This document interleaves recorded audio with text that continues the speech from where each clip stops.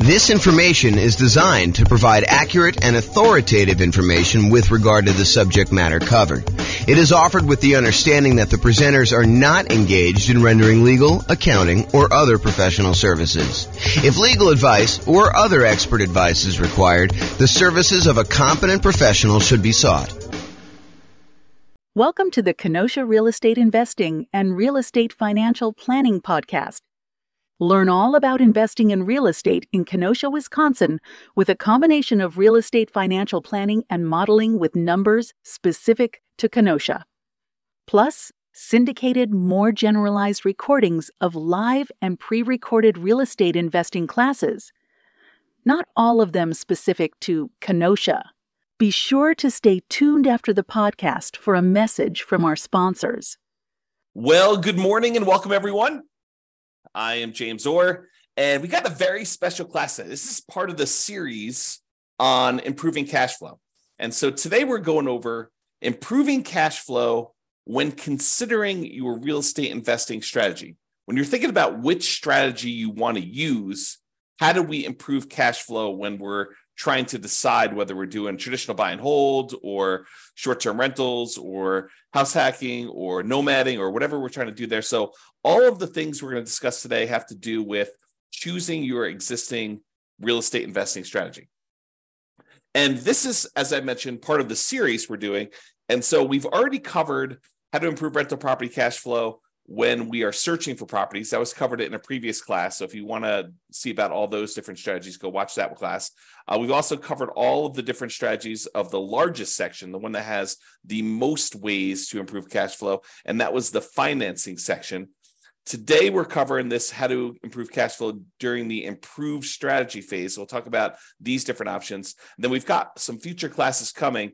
The one class on how to improve cash flow when you improve the property itself, while you're marketing the property, while you own the property, and then while you're renting the property. So there's different kind of stages that I broke it down into, and we're covering the classes, we're covering the strategies, the 88 strategies to improve cash flow in all of those different stages in discrete classes by stage. So if you're at the stage where you're searching for properties, just review the one for searching properties. If you're at the stage where you're financing, do that. If you're trying to figure out what strategy to use, this is the class you'll want to use for that one. Okay.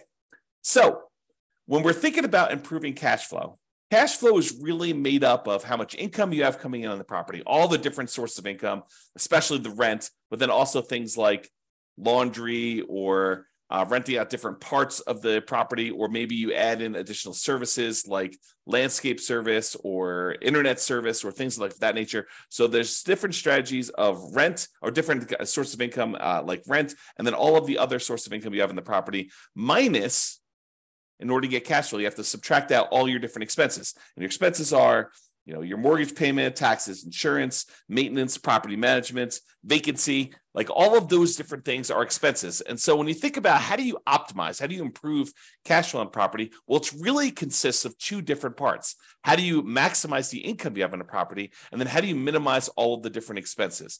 And a lot of the things we're going to be talking about here today in this class have to do with maximizing income. Although a couple of them have to do a little bit with minimizing expenses, the majority of them are maximizing the income on it. So be sure to consider the impact of both income and expenses and the additional work involved and the value of your time when you're considering all of these different strategies to implement. Because some of the strategies, as you'll find out, they are significantly better cash flow, but they also require a lot more of your time and effort in order to implement them. So just kind of keep that in mind. All right, since we're talking about strategies, this is the list of the different strategies that we've broken out for real estate investing. So I'm not going to cover these because this is going to be covered in its own separate class. However, this is the list. So I'll just run through the titles and you can kind of research these if you want to dig deeper. Buy and hold, real estate investing, buying a property and renting it out and holding onto it for a long period of time. The nomad strategy, buying a property, moving in as an owner occupant, living there for at least a year. It's a requirement of the lender. Usually do this because you can get very low down payments or nothing down payments, and you get improved interest rates, which could lead to some improved cash flow on a property. So you go move into the property, live there for a year, then you convert the property that you just lived into for at least a year into a rental. You buy another property to move into, and you repeat this process until you have as many rental properties as you desire. So that's the nomad strategy. House hacking, which we'll cover a little bit today, because it's one of the strategies we're going to discuss, that is renting out any part of a unit that you're living in. The most common example is you buy a duplex, you rent out one side of the unit, and you live in the other. But it could just be renting out, the property to roommates. You buy a single family home with 4 bedrooms, you live in one of the bedrooms, you rent out the other 3 or even just one, and that is considered house hacking. And there's some variations on that, which we'll talk a little bit about today as well. The BRRRR strategy: buy a property, rehab a property, rent a property, refinance it, and then repeat. So there's the buy, which is the B, and then all those different R's: rehab, rent, refi, and repeat. So all the different bars there for BRRRR. And that's a strategy for being able to buy properties and leave very little or no money in the ideal situation. Most of the time, it's leaving a little bit of money in the deal so that you're able to acquire properties with little down. And then all the quick turning, flipping properties, and then wholesaling and wholetailing. Wholesaling is basically selling your contract in a property to another investor. You find a really good deal and you sell to an investor, and you get a fee for doing that. All the creative financing stuff: buying property subject to, lease option, lease purchase, rent to own, owner financing, agreement for deed, contract for deed, loan assumption, like all of the creative different strategies for financing properties. Those are different strategies. And then partnerships and syndications: if you're going to get together with one or more other folks who want to invest in real estate with you, then you can kind of structure those in various different ways. And then tax liens and tax deeds: whether you are investing in a lien against a property with the hope that the property is, they either pay you a return on it, or in the event that they don't pay you the return, then you can actually foreclose on the property and get ownership of it. And then real estate investment trust, which I don't usually cover, but I include it to be all inclusive, to kind of be comprehensive here. That's that. So these are the different strategies. And you'll see that we're talking about using different strategies here today when we talk about how to improve cash flow. All right, so here's the list. Different ways to improve cash flow when you're thinking about the different strategies you can use as a real estate investor. So one of the different ways you can kind of improve this is to change the term that you're renting out properties. So I think a lot of people think about investing in real estate as you buy a property and you rent it out, and you rent it out to a tenant, and there's a year-long lease in place. And maybe the tenant renews for another year, and you kind of keep doing that. Or maybe they leave early because they got evicted or they can't pay their rent anymore, and you kind of shorten the term in that way. But you could deliberately choose to rent out properties monthly or weekly or nightly, like a vacation rental. So changing the term of the rental can improve your cash flow on a property. We'll talk about that a little bit. Or doing a totally different strategy, like a lease option, where instead of just leasing the property to a tenant, you decide you want to go after a tenant buyer, a tenant who also has the option or a contract to buy the property from you a year or 2 or 3 or 4 or 5 down the road, or 6 months down the road, whatever you negotiate as part of your term. Basically, they will lease the property from you. And then after they lease it from you for a period of time, they're going to buy it from you. And there's some advantages to doing that, which we'll discuss here in a minute. Or you could choose to do a specific niche. You could cater to a group of people who you know are looking to rent in your area. For example, you could choose to focus on student rentals, or you could choose to focus in on traveling nurses and provide them, kind of services related to their particular industry, knowing that they're coming in for, contract periods of time, and they're going to need some extra stuff in your property. Or you could cater to oil workers if you happen to live in an area that has a bunch of people coming into town to do work on the oil kind of stuff that they do. I don't even know what they call it. So you can cater to all these different niches, or you can cater to things like corporate rentals. So you decide to do that. And then I'll kind of group these last 3 together. They're all really versions of house hacking, in my opinion. So we'll talk about roommates, getting roommates, changing a strategy to having roommates, like house hacking with a single family home, or renting by the bed or bedroom. Sometimes especially with like student rentals, sometimes they'll rent out by the bed or bedroom. You might rent out by the bed if you're putting 2 students per room, or you could rent out by the bedroom if you're renting to maybe a graduate student or something like that. Or you could rent by parts. In some cases, you may be renting a property where you rent the garage separately, or you rent access to the community swimming pool separately, or you rent access to the storage units on the property, like the storage shed where somebody wants to be able to store something or whatever they're doing there. So those are different ideas, and we're going to go into those in detail here. All right, so let's talk about term. So related to term, so term is going to be basically changing the duration of your lease term. So you can either do a daily rental, things like vacation rentals, or there may be some situations where you might rent by the day, or you could do weekly rental. I guess it would be a variation of vacation rental. But I was thinking of if you rent your property out for the Super Bowl weekend, that may be like a daily rental or maybe a weekly rental. But it's all sort of covered under that short-term rental, vacation rental thing. So you could do daily rentals. You could do weekly rentals. Weekly rentals could be a good strategy, or monthly rentals. Instead of doing the weekly, you could do monthly. Or the traditional way of doing this, I think the most common way that most folks are familiar with is yearly rentals. So in addition to changing the term of your lease, a lot of times you're changing what you're providing with the rental, whether you're providing the house furnished or unfurnished. And so realize that you may have sometimes significant additional startup costs if you're changing the term of your strategy from a year-long lease, which you may be renting out a vacant property, although you could do a furnished year-long lease, and do instead a more of a completely furnished turnkey. Someone shows up almost like a lodging hotel sort of situation where you allow someone to come and stay in the property like that. So typically, rent increases as the duration decreases. So the shorter the term of your lease, typically the higher the rate is. There are probably some exceptions to this, but overall, that's the general rule of thumb. Shorter terms tend to be more expensive than longer terms. Now, the other thing to watch out for, if you're going to go and do the strategy where you're going to change from doing year-long leases to short-term rentals, which could be significantly higher income on the property, you also have to watch out for increased expenses, like increased vacancy expense. You're not going to have 100% of the nights occupied in most cases. There's probably some exceptions to this, but in most cases, you're not going to have 100% of the nights occupied if you're doing some type of short-term rental or vacation rental. You might have 50% occupancy or 70% occupancy or 30% occupancy. So just realize that you may have increased vacancy for doing that. You may also have an increase in marketing costs. Whereas you may market to find a tenant for a year, for the 60 days or so prior to the lease expiring to get your next tenant. If you're doing a vacation rental, you may be advertising on all of the kind of short-term vacation rental type websites, and that may significantly increase your marketing costs and time. And then also your management costs may be much higher. If you're doing short-term rentals, you may have a significantly higher cost to get the property ready for the next tenants, kind of like being in touch with the tenants, kind of doing your contact and making sure everything's ready to go for the short-term rentals. Things like that could be increased by doing a shorter term.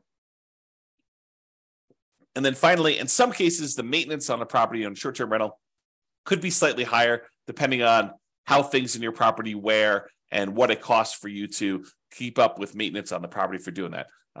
Replacing things that you might not have in a long-term rental, like linens or shampoos and things of that nature. Like, you could have a pretty significant increase in cost for doing that as well. But in a lot of cases, not every case, but in a lot of cases, those costs are more than made up for by doing the short-term rental. So this class, by the way, is not intended to be like, this is how you do short-term rentals. This class is intended to be like the overview of how do you improve your cash flow and things to consider, then go research. If you're interested in doing short-term rentals, you want to go dig into that particular strategy to become an expert at that particular strategy. Okay. All right, let's talk about lease options. And when I say lease option, I'm talking about the whole kind of like rent-to-own family. Lease option, which is a lease with an option contract. Lease purchase, which is a lease with a purchase contract. Rent-to-own, which is a generic way to describe these, or lease-to-own, which is another generic way to describe these. So like I'm talking about that whole family when I say lease option. So I'm not specifically calling out lease option. I'm using it generically. Okay, this tends to provide the lease with option where you find a tenant buyer who wants to lease the property from you with the intention of buying it from you 3 months, 6 months, a year, 2 years, 5 years down the road. It tends to provide exceptional improvement in cash flow in markets where the cost to buy is significantly higher than the cost to rent. In other words, where the price to rent ratio is less than ideal. So if you're in one of those markets where it's really hard to make cash flow work, putting a reasonable amount down because the cost to buy a property is so much higher than the cost to rent a property, this could be a great strategy for you to consider. If you think about it, and I'll just name some numbers here. Let's say in your marketplace, if you were to go try to buy a property, the mortgage with taxes and insurance and everything on it is close to $3,000 a month. But rent on that particular property is, low 2000s, 2,200, maybe 2,000 even, maybe 2,400. But there's a significant difference between what a property would rent for, and even if you put 20% down or 25% down, what the property would cost you to buy. If you're in a market like this, lease option could be an interesting strategy. Why? Because when you're talking to someone who is coming in, they're leasing the property with the intention of buying it later, you need to talk to them about what it's going to cost them to buy the property. So you get to, instead of just comparing rent to rent when you're marketing your property, now you get to discuss with them, this is what it would cost if you were just renting the property. If you were going to buy the property, though, it's going to cost you about $3,000 a month or $3,200 a month. And so rent is going to be a little bit higher than what normal rent is on this property, and you're going to be able to buy it later. And if they tell you, look, I can't afford a $3,000 a month payment, what they're telling you is, I'm never going to be able to buy this property. I can't afford a $3,000 a month payment to buy it. So you're setting them up for failure if you try to put a tenant buyer in a property where they tell you up front that they can't afford what the payment's going to be when they go and finance it. If the only way they can afford the property is when they're renting it, then they're never going to be able to afford the property.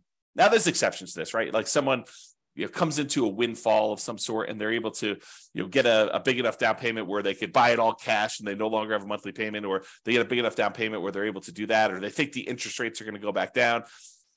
I'm not sure I would be speculating on that, but there are some exceptions where that's the case. But if I would want to put a tenant buyer in a property, if I wanted them to buy the property, which I think I want to play win-win, right? You want someone to be in a deal where they can actually succeed through the process that you're helping them do. You want them to help them buy the property. You don't want to put someone in the property where they're never going to buy. So if you do want to do that, which I think you should, then you put them in the property and they need to be able to afford that monthly payment. And so now you can start comparing what the payment would be when they buy it to what the rent is, and maybe you're able to get a little bit higher than fair market rent for the option for them to be able to buy the property from you at some point in the future. Okay, and I'm very deliberately not going into all the details of, do you apply some of the monthly payment toward their purchase price or anything like that. These are all different things that you need to learn about if you plan on using this strategy, but I'm not going there today because we've got other stuff to cover. This is not intended to be a class on implementing lease options. There's separate classes on that if you really want to dig into that strategy. Okay. However, even if the monthly fee, the amount you're charging them monthly, was completely identical, right? You were able to get only the same amount you were able to get for rent as renting the property versus doing a lease option. You're only able to get that same $2,200 a month, whether you did either strategy. If that was the case, there are some significant improvements to cash flow from getting a non-refundable purchase deposit when the tenant buyer comes in the property. So even if the tenant buyer is only able to pay $2,200 and the tenant would normally pay $2,200, if you're getting for example, a $10,000 non-refundable purchase deposit, that would significantly improve your cash flow on the property. So for example, let's say they had a 3-year period in order to be able to buy the property, and you're getting from them a $10,000 non-refundable purchase deposit. Well, if you take that $10,000 and you kind of like spread it out evenly over a 3-year period, it's almost like getting an extra $250 more per month in cash flow. Even though you're going to take that $10,000 in many cases, you're going to apply it toward the purchase of the property later. So you're trading some of the appreciation you were expecting to get in the property over those next 3 years in exchange for getting better cash flow in the meantime. You're doing some deal alchemy. You're trading future appreciation, the $10,000 of extra appreciation you would have gotten later on when they buy it from you. And you're saying, I'm going to apply that $10,000 towards your purchase. I'm going to take some of the profit I would have gotten at the end when they bought the property from me, and I'm going to take it up front as a non-refundable option fee, which does apply to the purchase price for them, counts as part of their down payment. But then you're also getting that, which if you spread it out over 3 years, looks like you're getting $250 plus per month in extra cash flow. So if you thought you were getting $2,200 a month, now you're really getting $2,450, which is significant in certain markets, right? So that is one way to look at the lease option. And then the other thing is, in general, I think it is true that if you realize rent is a range, right? Unless you have 100 identical properties that are all renting and they're all exactly the same, all the same views, all the same backyards, all the same amenities, all the same layouts, like everything is identical, and a tenant can go in and they've got 100 different ones to choose from, and the rents are going to be pretty much exactly the same for all of those. But if you've got one property and another property, and the other property has slightly different layout or slightly different amenities or slightly different kind of upgrades or slightly different view or slightly different location in the neighborhood, like the rents on those are not identical. And so there's a slight range of what rents can be. If you're a really good marketer, you might be able to get a little bit higher. If you're not such a good marketer, maybe you're going to be a little on the lower end. So realize that the range, rent is not an exact number, and rent ranges vary. And if you're doing a lease option, you're giving someone the ability to buy a property from you, you're almost always going to be on the top of that rent range. You're usually not going to be on the low end of a rent range by putting a property up for lease option, because you're adding something that is extra, that is special, that's valuable to them. So you're almost always going to be at the minimum at the top of the rent range. And in some cases, you're able to get a premium. Okay.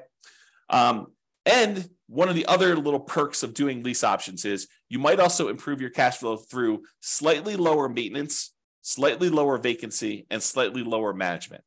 So these aren't like huge numbers, although they can be, but they tend not to be these huge numbers. But realize if you've got a tenant buyer in a property who has ownership mentality, who is on the path to buy that property from you, a lot of times they have pride of ownership. They think that they're buying the property, and so they want to maintain their property a little bit nicer.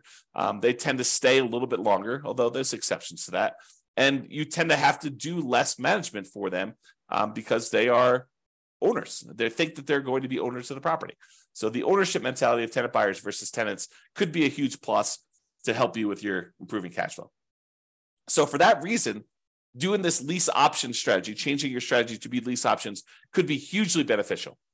And I've also talked about how in the past, and this is sort of a side note, go like research this more with one of our other classes, but I've also talked before about this idea of being able to use the lease option non-refundable option fee in order to use that as the down payment to go buy your next property. So imagine you're doing a nomad property where you move into the property, you put 5% down, and you move into the property, you live there for a year. And then when you are planning on exiting that property in order to go buy your next one, you get a tenant buyer to come in who's going to be a tenant and buy the property from you. They give you a option fee on the property. Let's say it's 5% of the purchase price. Then you use that option fee yourself to go put 5% down on the property that you're buying, and then you are able to buy your next property. The tenant buyer who is going into your old property provides you the down payment to go into your new property. So this could be a strategy to provide you with the down payments to continue your own investing strategy as well. All right, let's talk about niching. Specialization tends to be more expensive than generalists.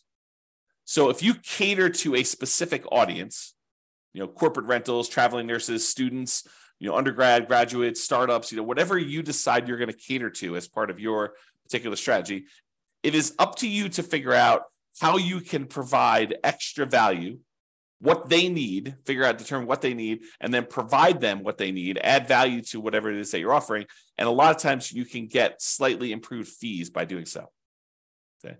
So what can you offer them that would be more attractive to people in that group than just renting another property? And then what's a reasonable premium you can charge for providing that extra value? So if you're going to charge money for students, maybe you provide housing that's near the university and some extra things that students would like the terms that kind of coincide with the school year, or the ability to have their parents co-sign, or whatever it is that is appropriate for you and that particular niche that you're serving. Find out what they need, how you can cater to them, and then cater to them, and then you may be able to find a profitable niche to focus on. All right, let's talk about house hacking. So house hacking is renting out part of the property while you live in the property. And we're going to go over 3 different examples. We're going to talk about getting roommates. We're going to talk about renting by the bed or bedroom. And then we're going to talk about renting by parts. So let's jump into that. So let's talk about roommates. So imagine you have a single family home. You might be renting bedrooms with use of other parts of the property. So you rent them a bedroom, but they get use of the kitchen and the basement and the living room and maybe a parking spaces if you have that in your property. In some cases, you may have a non-conforming duplex that you could rent out to a roommate. So we see these occasionally come up, but they're properties where they're not duplexes. They're not zoned a duplex. They are not set up where they qualify officially as a duplex, but they look like a duplex. It's a property that's a complete upstairs unit, and then there's a side staircase that goes down to the basement unit, and there looks like a totally separate apartment in the basement.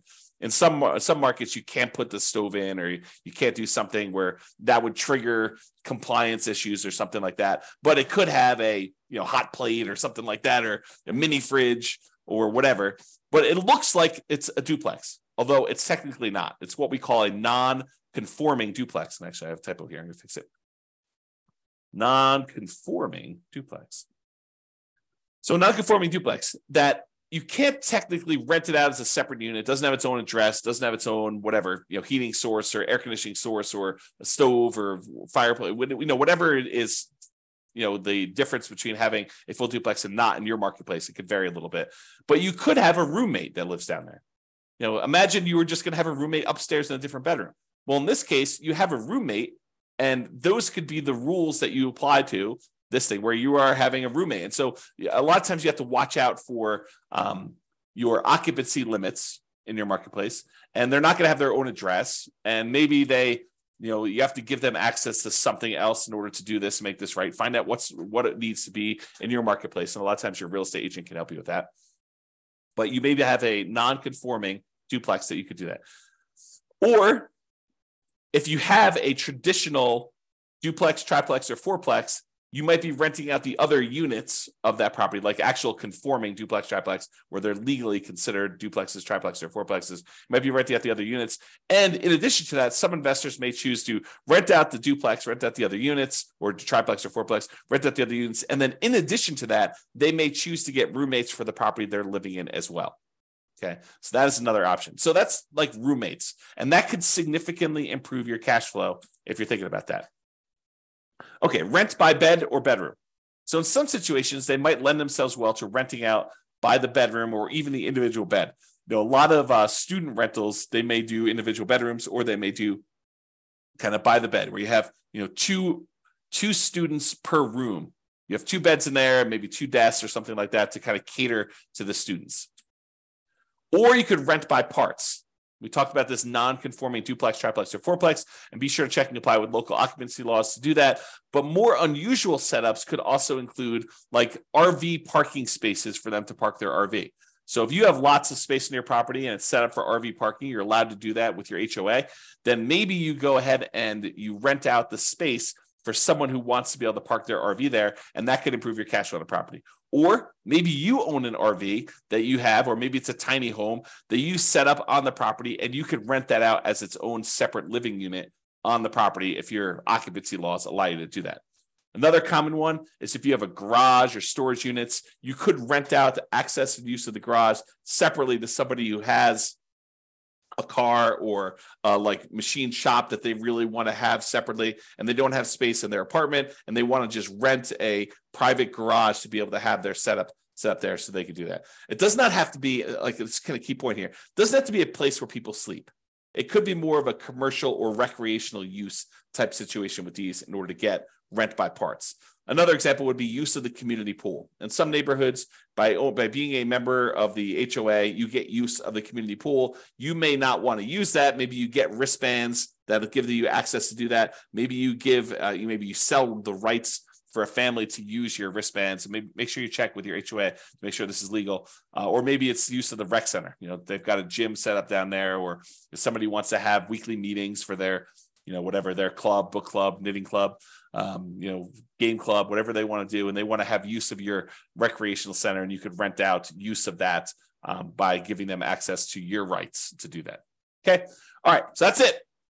That is all the different strategies we talked about for improving cash flow when you're considering the strategy that you're using. So remember, optimizing cash flow is about maximizing income and minimizing expenses. I got another typo here. The strategy you decide to use will significantly impact the income and, to a lesser degree sometimes, the expenses you're likely to experience on a property. It is better, in my opinion, to take a more holistic approach and to optimize at the various stages we discussed earlier: the financing stage, the searching stage, the kind of like choosing your real estate investing strategy stage, when you're owning the property, when you're marketing the property, like when you're renting the property, all these different things. Kind of pick and choose and try to optimize as many of those different things as you can to improve your cash flow, especially in a market where prices are high, interest rates are high, and your rents are lagging. We need to do more things than we've done in the past. Cash flow has become more important than ever and harder to achieve than ever in a lot of ways. And so we really need to implement these 88 strategies that we have in order to improve your cash flow. All right, so that's it. This has been James Orr. I hope you've enjoyed class. I will talk to you soon.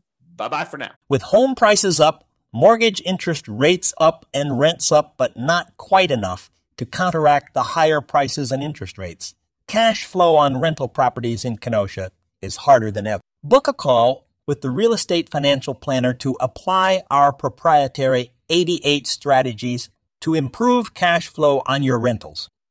See the show notes for a link to schedule your call and improve your cash flow today. If you're a real estate agent, lender, or professional in Kenosha that wants to help our real estate investor listeners, consider reaching out to learn about collaboration opportunities with this podcast. We'd love to add more value to our listeners by having you assist our investors buy, sell, and finance their real estate investments. See the show notes to schedule a call to discuss collaboration opportunities.